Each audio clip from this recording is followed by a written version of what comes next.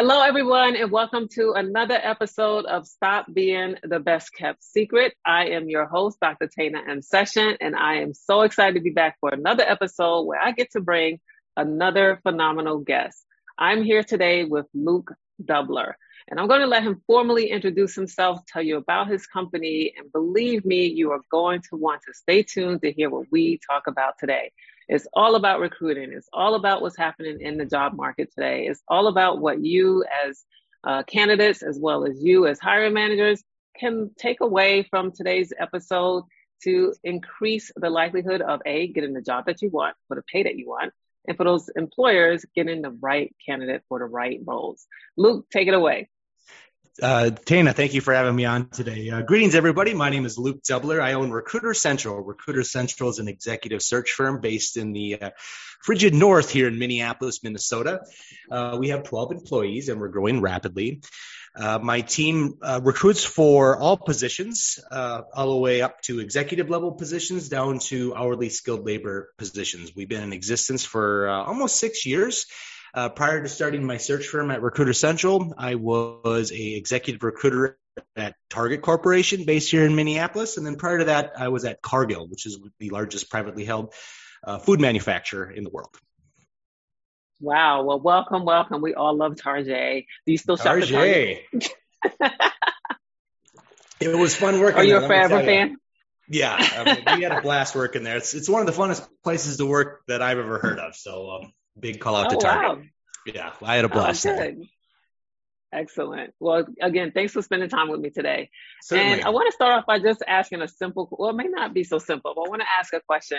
Are we in the best place right now as it relates to the job market? Is it really the great resignation or the great reshuffle? What exactly is it? What's happening right now? Yeah, so that's the $1 million question. So just to kind of give your audience a little sample of the clients we support, we have a lot of venture equity clients, a lot of investment clients, and it's kind of a transition cautionary period right now. Everybody's kind of wondering where the money's going in terms of the interest rates are going up, and companies are considering they're hiring a little bit differently. They're putting a little bit more thought around it.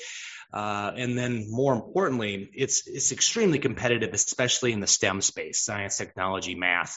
Those are the biggest, most competitive roles by far across all industries. If you have a science degree and have been adding value there, there's a lot of demand for you right now. And we can get into the specifics of that.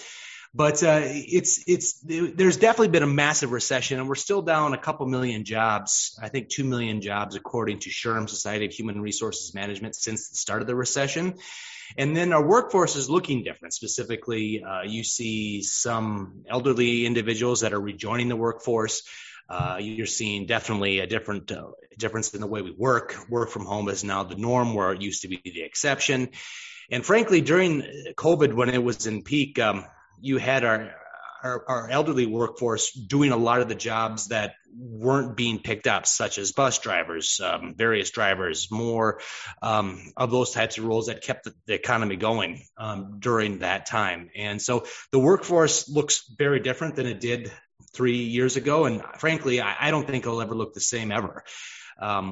Work from home and how you work with your employer will definitely always be different. And there's so much information out there, and it's much more easy to be marketed and to see jobs and share information. And so, 10 years, someone having a tenure of 2 to 3 years before the COVID, especially in technology, was considered okay. Now people are changing jobs all the time. A lot of times when we're recruiting technologists, there's competing against 2 or 3 offers often out there, and you got to move quick. But, it's crazy time right now. It's a wild, wild west in recruiting, that's for sure. And I don't even know where to go from there. There's just so much to take in, actually. But it's a fun time, let me tell you that. Yeah. I've been watching it as well. And to your point, I've seen companies now, Netflix just did some layoffs, right, as well as some other organizations. You have, I think it's Uber, said that they're going to be very intentional with their hiring. So they're not bringing in as many people. Amazon and I think Walmart both said that they've overhired, because people who were out sick when they were doing a bunch of hiring, now they're back at work. So now they have, people, two times the people for the same position. So yeah, I think I see it as a reshuffle versus the resignation. I think people are still, based on my LinkedIn, I still see people up and down my timeline that are getting new jobs. And when I ask them, hey, did they find you or did you find them? Oftentimes they're like, no, they found me. So I know there's a lot of proactive recruiting going on as well, with recruiters actually going out and looking for people, probably people who are already employed, and they're, presenting them with an offer that, that you can't refuse, in the words of the Godfather. So it's a good thing, I think. Who do you think is in control right now? Do you think it's the employees and candidates that are in control, or do you think it's still the employer because they hold the purse strings? So I like your term, the great reshuffle, because in the beginning, I think it was the great resignation in terms of everybody was kind of maybe scared or wanting to see what happens. And then it definitely morphed into the great reshuffle, whereas different skill sets came into demand. And if you look at, the earnings of Fortune 500 companies, and especially the ones that are missing earnings, some of the themes are almost always tied back to staffing. They'll say supply chain or procurement issues or, whatever they may say. But a lot of it has to do with people actually being able to touch the product and do their thing, and getting skilled labor is becoming more difficult than ever. So we're definitely seeing those themes out there. But I love that term that you used there, and especially now we're seeing big changes in there. For example, technology companies, generally speaking, for them to have their engineers, you need your stereotypical, bachelor's degree in computer science. And now things are changing aggressively where you can take an online 6-month course in coding or not have a technical STEM degree in computer science. And those people are being hired by, I'm seeing that happening all the time. Wow. The theme that I'm seeing is that it's the doers, the technical doers are, again, the most sought after individuals. And so, if you don't have a great skill that you feel that is marketable, now is the time to get that skill. And I think it's only going to continue that way as we see more automation in the workforce and everything from retail to manufacturing. The need is individuals that have that technical capability that they can bring to the company. And that's really where companies are competing to find that top talent, is in those science, technology, math arenas. Yeah.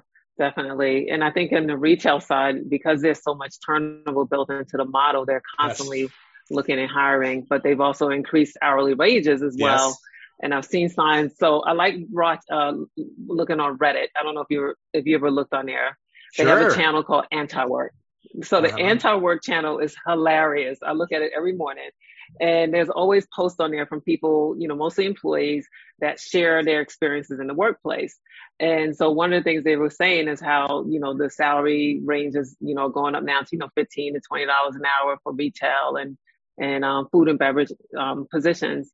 And someone put on there, hold off, because they still need us. We can get them to 25. So it's like, they're watching the market too, and they're paying attention. They're like, yeah, we're in high demand as well, right? The frontline employees. And for years they were underpaid, and now they're kind of holding the control right now. Mm-hmm. Yeah. So yes, the control. Yeah. So, it shifts back and forth as the market, changes. It's either a candidate market or a client or employer market, if you will. And like I said before, the top technology candidates or science, or I'm just going to say STEM candidates again, moving forward. If they're looking, as we interview them on the phone, I'll talk to top data scientist candidates, say, and they'll be like, yeah, I've gotten 20 messages this week. I've gotten 40 messages this week. Who are you? What do you, what can you give me? So it's insane what they're getting, in huge demand there. But so I would say it's certainly a candidate market right now, but it's not quite as hot as I say it was, 3 or 4 months ago, being at May 2022. It's cooling down a tad. But that's what I'm seeing kind of at the cutting edge of employer hiring right now with some of my bigger clients. Okay. Yeah, that makes sense. And I think, again, with everyone talking about the recession or potential recession plus inflation, it's like we have it coming from both ends. I know that they're being cautious in terms of, hiring much more strategically now and not being as reactionary, like I said, with Uber, just being much more intentional about those positions. So tell me, what do you think potential employees or candidates can do, to, increase their marketability? I know you kind of touched on it when you said learn new skills. Are there particular skills that you feel like they should be focused on? Yeah. And so when you are, say, in the market, and this would be what I would tell anybody, is you always have to be marketing yourself every day.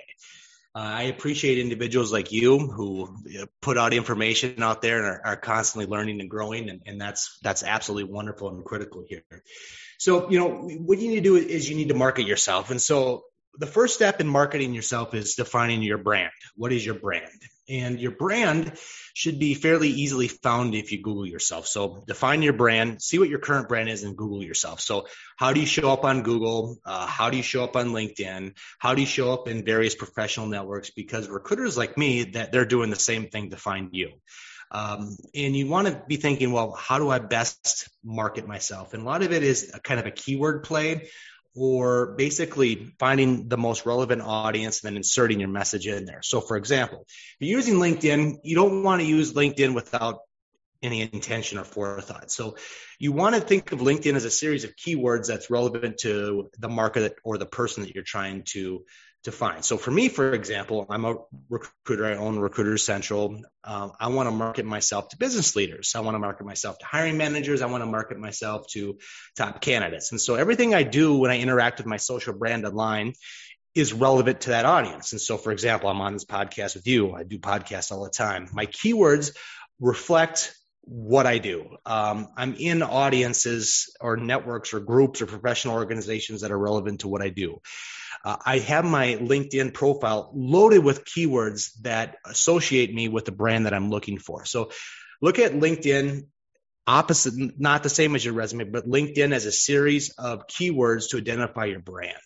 So you're always updating that, you're always staying relevant, and you're always trying to add value to your network. And that's a great way you can market yourself. But, Googling yourself is the first step. Us recruiters are doing that to you constantly. We're finding you on LinkedIn, but when you Google yourself, make sure that you have a clean professional representation of what you're looking for. And if not, you can definitely change it, remove images or whatever you have, but you want to strive to always perpetuate what that ideal brand that you are looking for.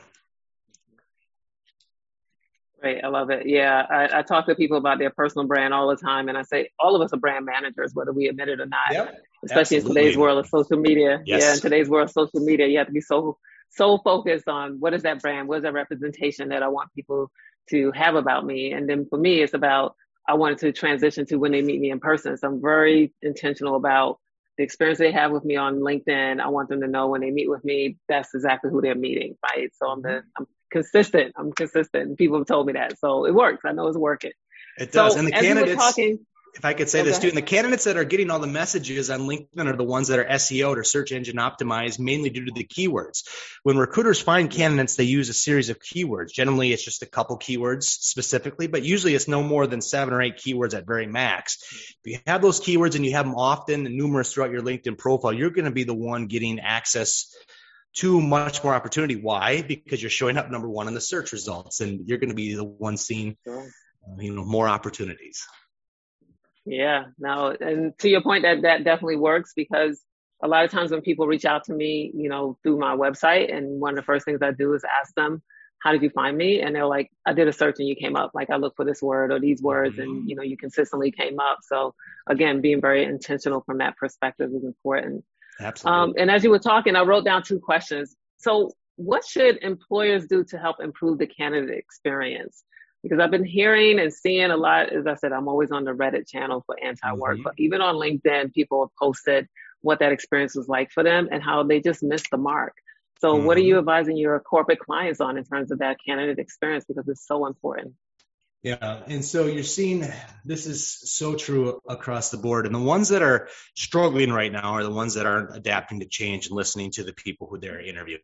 So what that looks like, the ones that are not doing well right now, is they have a drawn out interview process, many separate touch points, maybe irrelevant people interviewing people who don't actually work with this particular role, very long feedback times. And maybe over technical type assessments that last a very long time. The employers that are doing well have adapted to change very well. So they make decisions relatively quickly. They shorten the interview process to a week to 2 weeks max. Wow. They leave very realistic expectations at the end of the phone call, what it will look like, what we're thinking.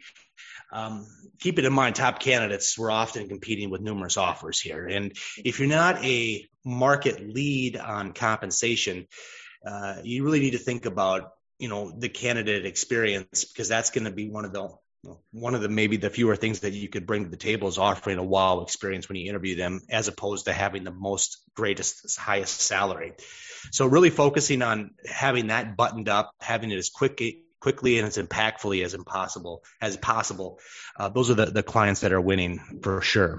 Some of my big clients, which I won't name right now, they're a little bit too stuck to the old process. And, a month interview, forget about it. 3-week interview, forget about it. I mean, if you're after an active candidate in the market that has high skill set, you're going to almost certainly miss out on that candidate. Yeah. And what are your thoughts about ghosting? So I've heard where not only the employer or the hiring manager or the recruiter ghosted the candidate, but also candidates ghosted by not showing up on the first day after they've accepted the offer. Have you heard about that too? Oh, you kidding me? Yes. And so to the candidates' credits, top candidates, they're getting just pelted with so much noise all the time. And to some of their credit, I can see how ghosting can happen just kind of out of, drinking out of the fire hose all the time, and maybe they haven't gotten too very far in the interview process. I definitely understand that. But, when companies come in and, they can move quickly within a week or less and make an offer, those are the ones sliding in there and getting that hire. So what we're seeing, ghosting is a lot more common with employers who have a very long, drawn-out, ambiguous interview process, a less than compelling interview process. Those are the ones that are going to have a lot higher ghosting rate. And trust me, I don't have any hair. I had hair before COVID, and it fell all out with all the ghosting messages that I got. I hope that wasn't a cost. Yeah, no, I'm just kidding. I was always bald. But yeah, it's ghosting is almost a daily thing here, especially in technology. But it happens, and there's better opportunities out there is usually why it happens. Yeah, I was surprised to hear how many people have said that, the candidate accepted the offer, they're supposed to show up, and then they just never heard from them again. They just never showed up. No. Mm-hmm. Yep. And I'm not happy to say it, but on an average month, and we're making probably 40 offers a month, nothing crazy, 1 or 2. That's significant though. It is, but 1 or 2 will ghost us. And it was never at that high just 3 years ago, but right. Yeah, it's rough. It's one of the ups and downs of recruiting. Go through the old process. They don't show up on day one. Oh man, it's rough. Yeah. And what about, would you say hybrid or remote working is here to stay? I have some companies, I'm sure you've seen them as well, that is demanding that people return to the office, 3-4 days a week. I think eventually they're hoping that they would just organically morph back into 5 days a week if they have them there so many days. What are your thoughts and what are your clients saying about that? So right now I have about 10 clients who are on site, and this is specifically technology, so software engineers specifically. And I'm just going to give kind of this A/B example.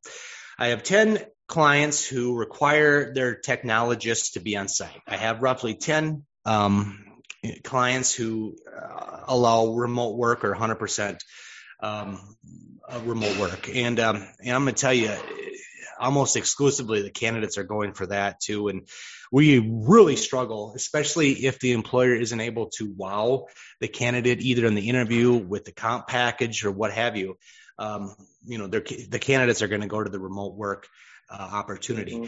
Furthermore, I do want to kind of share something that I've noticed, especially with individuals who are fairly young in the workforce, specifically individuals that, just joined the workforce 2 years ago. For better or for worse, they've never really been in, especially a lot of the large corporations I work with, employees who have only worked from home their whole adult life and maybe are 24, 25, 26. there's good and bad with that. I've seen that, you learn a lot being with individuals on site, how people interact, follow up, professional posture, what have you. And, you're not seeing that as much with a person who has literally never worked in corporate environment. And I think that, we'll learn that. But a lot of times when I'm interviewing people who've only been remote, it seems like there's a few things missing, and to me that as being overly blunt about what I'm seeing. But sure, I'm definitely seeing it. I mean, I know if I was 24 and only worked remote, man, I would be all over the place. I need a little bit of structure for me. But I'm 42 now and I've learned, how to structure my day. But as how to a behave young yourself. Yeah, I would have been a mess. I'm not going to lie. Yeah, I was reading a list of like the key skills that Gen Z are missing, and it's like interpersonal skills, emotional intelligence, critical thinking, like all of the things I guess you learn when you're in social environments in corporate America and you're interacting with people of different generations, different experiences, different backgrounds even, and you learn how to improve in those areas. So I think this is going to be a huge, significant case study for some PhD. Absolutely. In 2025 or 2030 down the road, once we kind of normalize where we're going to be. I think it's going to be interesting to see what this decade is like what human behaviors changed and which ones were lost and which ones were improved as a result of this. Yep, it's not going to be the same. Yeah, absolutely. It won't. So I have another question for you. This is in my space, my sweet spot around diversity. So is diversity recruiting still a focus for your clients? Are they still specifically asking for quote unquote diverse candidates? And if so, what specifically do they mean by that? Yeah, so I would say the volume has certainly been turned up with that. Turned up? Okay. Yeah, with the clients that I work with. And, really the prize in diversity is finding, again, the STEM diverse individuals in there. And that's really what clients are coming to me asking for is I would love to get more diverse STEM candidates. And so that's a huge focus of us here at Recruiter Central. But being more meaningful about it and understanding, kind of what your current representation is and how to reflect to that, and especially the messaging too. And so I know a lot of times, just kind of recruiting 101, when we send messages out to candidates, we like to incorporate trying to recruit the hiring manager that we're working for, trying to recruit other individual contributors in the team. So sending them a message, calling them on the phone and pitching them the job, making sure that your message and your pitch is effectively vetted and viewed by a diverse pool. Just because you're making a message, doesn't mean it's reflective of who you're trying to recruit. It really doesn't matter what I say. What matters is what the person hiring is looking for, and ultimately the person who is receiving the message. And so that's a big thing we do here at Recruiter Central is we're constantly incorporating the hiring leaders, the individual contributors, the high performers to give us stringent, aggressive feedback on what we're saying. Does that resonate with you? Are we, what do you care about? Maybe this part of the message doesn't even resonate or matter to you. And so not living in a bubble and really bringing them along with, and the end result as a recruiter, you're going to be seen as much more of a strategic add-on because they're going to know what you're doing. They're going to respect what you're doing more. They're going to know more about the recruiting process just versus, showing up and throwing a few resumes at them and seeing how they react. Thank you for that. I appreciate that. And, I think, I'm hopeful that it will continue. Of course, I know over the last couple of years, a lot of people put a lot of messaging out saying that this is something that they will focus on and increasing the diversity, especially when you get into like mid-level manager and above. So my hope is that won't start to fade. So I'm glad that you said that it's in your experience, it's starting to ramp up even. Yeah, definitely. It's not going away. I can tell you that. I would just the clients are talking about it more consistently than they were 2-3 years ago, even. That's just my clients. Good. Yeah. Good. So, can we talk about a little bit of corporate gossip for a minute? Yeah. I don't know if you saw the Wells Fargo story about this. Have you seen that story where they said that they were doing fake interviews? Okay. So what do you think about that, Luke? Well, I have my thoughts. Yeah. And so specifically as it relates to minorities and diversity, or is that what you're Yeah, asking about? yeah, Well, yeah. Where they were doing the fake interviews, they already had someone for the job, but they wanted to have their numbers look good. So they basically, set people up for failure, basically. yeah. And so Wells Fargo, yeah, I'm not going to get into them when they were setting up fake accounts a little while ago, which got them in hot water here. But Right. that's really the opposite of what we're looking to do is say that you are, and then, how do you think that makes a person feel if you were just set up? And Right. so what they did has led to lifelong, well, I should say, very long, poor consequences to their employment brand as minority Yep. or someone looking to join Wells Fargo. That's going to be like, what, that's you're Mm-hmm. not preaching about diversity. You don't care about diversity. You're just walking the walk, not talking the talk here. And so Mm-hmm. the PR that they got from that is going to be very detrimental to their employment brand for years to come. You're not really going to forget Sure. about that. So, from a PR perspective, devastating. And it just kind of goes to show maybe it was with good intentions, maybe not. I read a little bit about that, but Right. it didn't seem like it was a very good idea at all. Ill-conceived, perhaps. But your employment brand, it takes so long to build it up, and it can be destroyed very quickly. But the consequences of the PR that they're going to get from this is going to be devastating for years to come. Yeah. I woke up this morning and decided I'm moving my account from them. So I gave him a shot. I was like, okay, you made a mistake 2 years ago when you said there's no diversity candidates out here. We can't find them. I'm like, what? And then he had to come back and say, my apology, that was my bias, and we're going to do better. I was like, okay, I'll give you a shot. Then I saw this, I was like, I'm done. I'm done. So I'm a consumer, I'm a customer, client, and I'm like, yeah, no, I'm good not banking with Wells Fargo. Representation is important in your employee base. Absolutely. Absolutely. So Luke, anything we didn't cover, anything you feel like you want to leave everyone with, any last minute nuggets that you think will be helpful for anyone who's a candidate or thinking about leaving their job or testing the job market or even hiring managers and recruiters and, executives inside the corporations? Sure. So the thing that is going to continue is the speed of businesses is going to continue to increase. This goes with technology. This goes with the various tools that we have. This goes with business trends and themes. And the speed is increasing so rapidly. We have, 10 years ago, we would see a new technology language or process pop up maybe a couple times a year. Now there seems like there's a new language or process popping up every couple months, especially with open source technologies and other things. And so now more than ever, you have to dedicate and invest in yourself. So what does that look like? Spending some time, either every week or every day, learning something new or growing.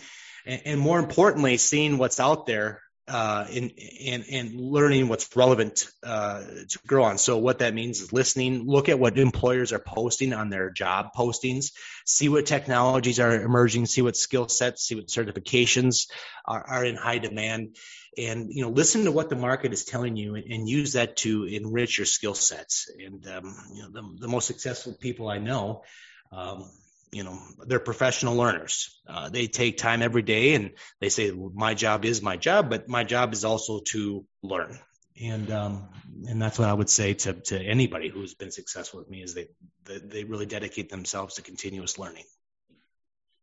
Yeah, I am of the same mindset. As a matter of fact, I start law school in September. So I'm like, never stop learning. So you're just going to get all the post, all the acronyms, all the DR, of them. the JD, you got to throw the MBA on there yet.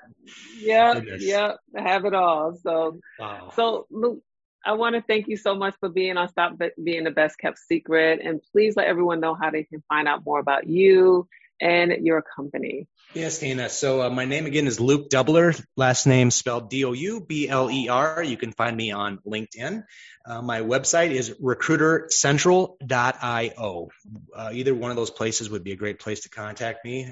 If you're looking as an employer to fill a difficult to fill role, my team would be ideal for that. We have some of the most innovative recruiting strategies in the market. We mainly work on the employer side, so like resumes and marketing. That's really not the space we play, but I would love to connect with you on LinkedIn or Twitter. At Mr. Talent Sourcer is my Twitter handle, yeah. Mr. Talent Sourcer, okay. Mr. Talent I have to go Sourcer, follow you. Yeah, crazy. I think I'll be on Twitter until October. When they hand over the keys, I'm off. Okay. I'm watching that closely too to say, okay, when do they hand the keys over to him? And when they do, then I shut my account down. So I'm paying attention to that as well. But thank you again so much for being here. Everyone, this is Dr. Tana M. Session, your host of Stop Being the Best Kept Secret. And be sure to come back for another episode. Thanks again, Luke, and best of luck with all that you're doing at Recruit Central and to your team. Yes, God bless. Thank you.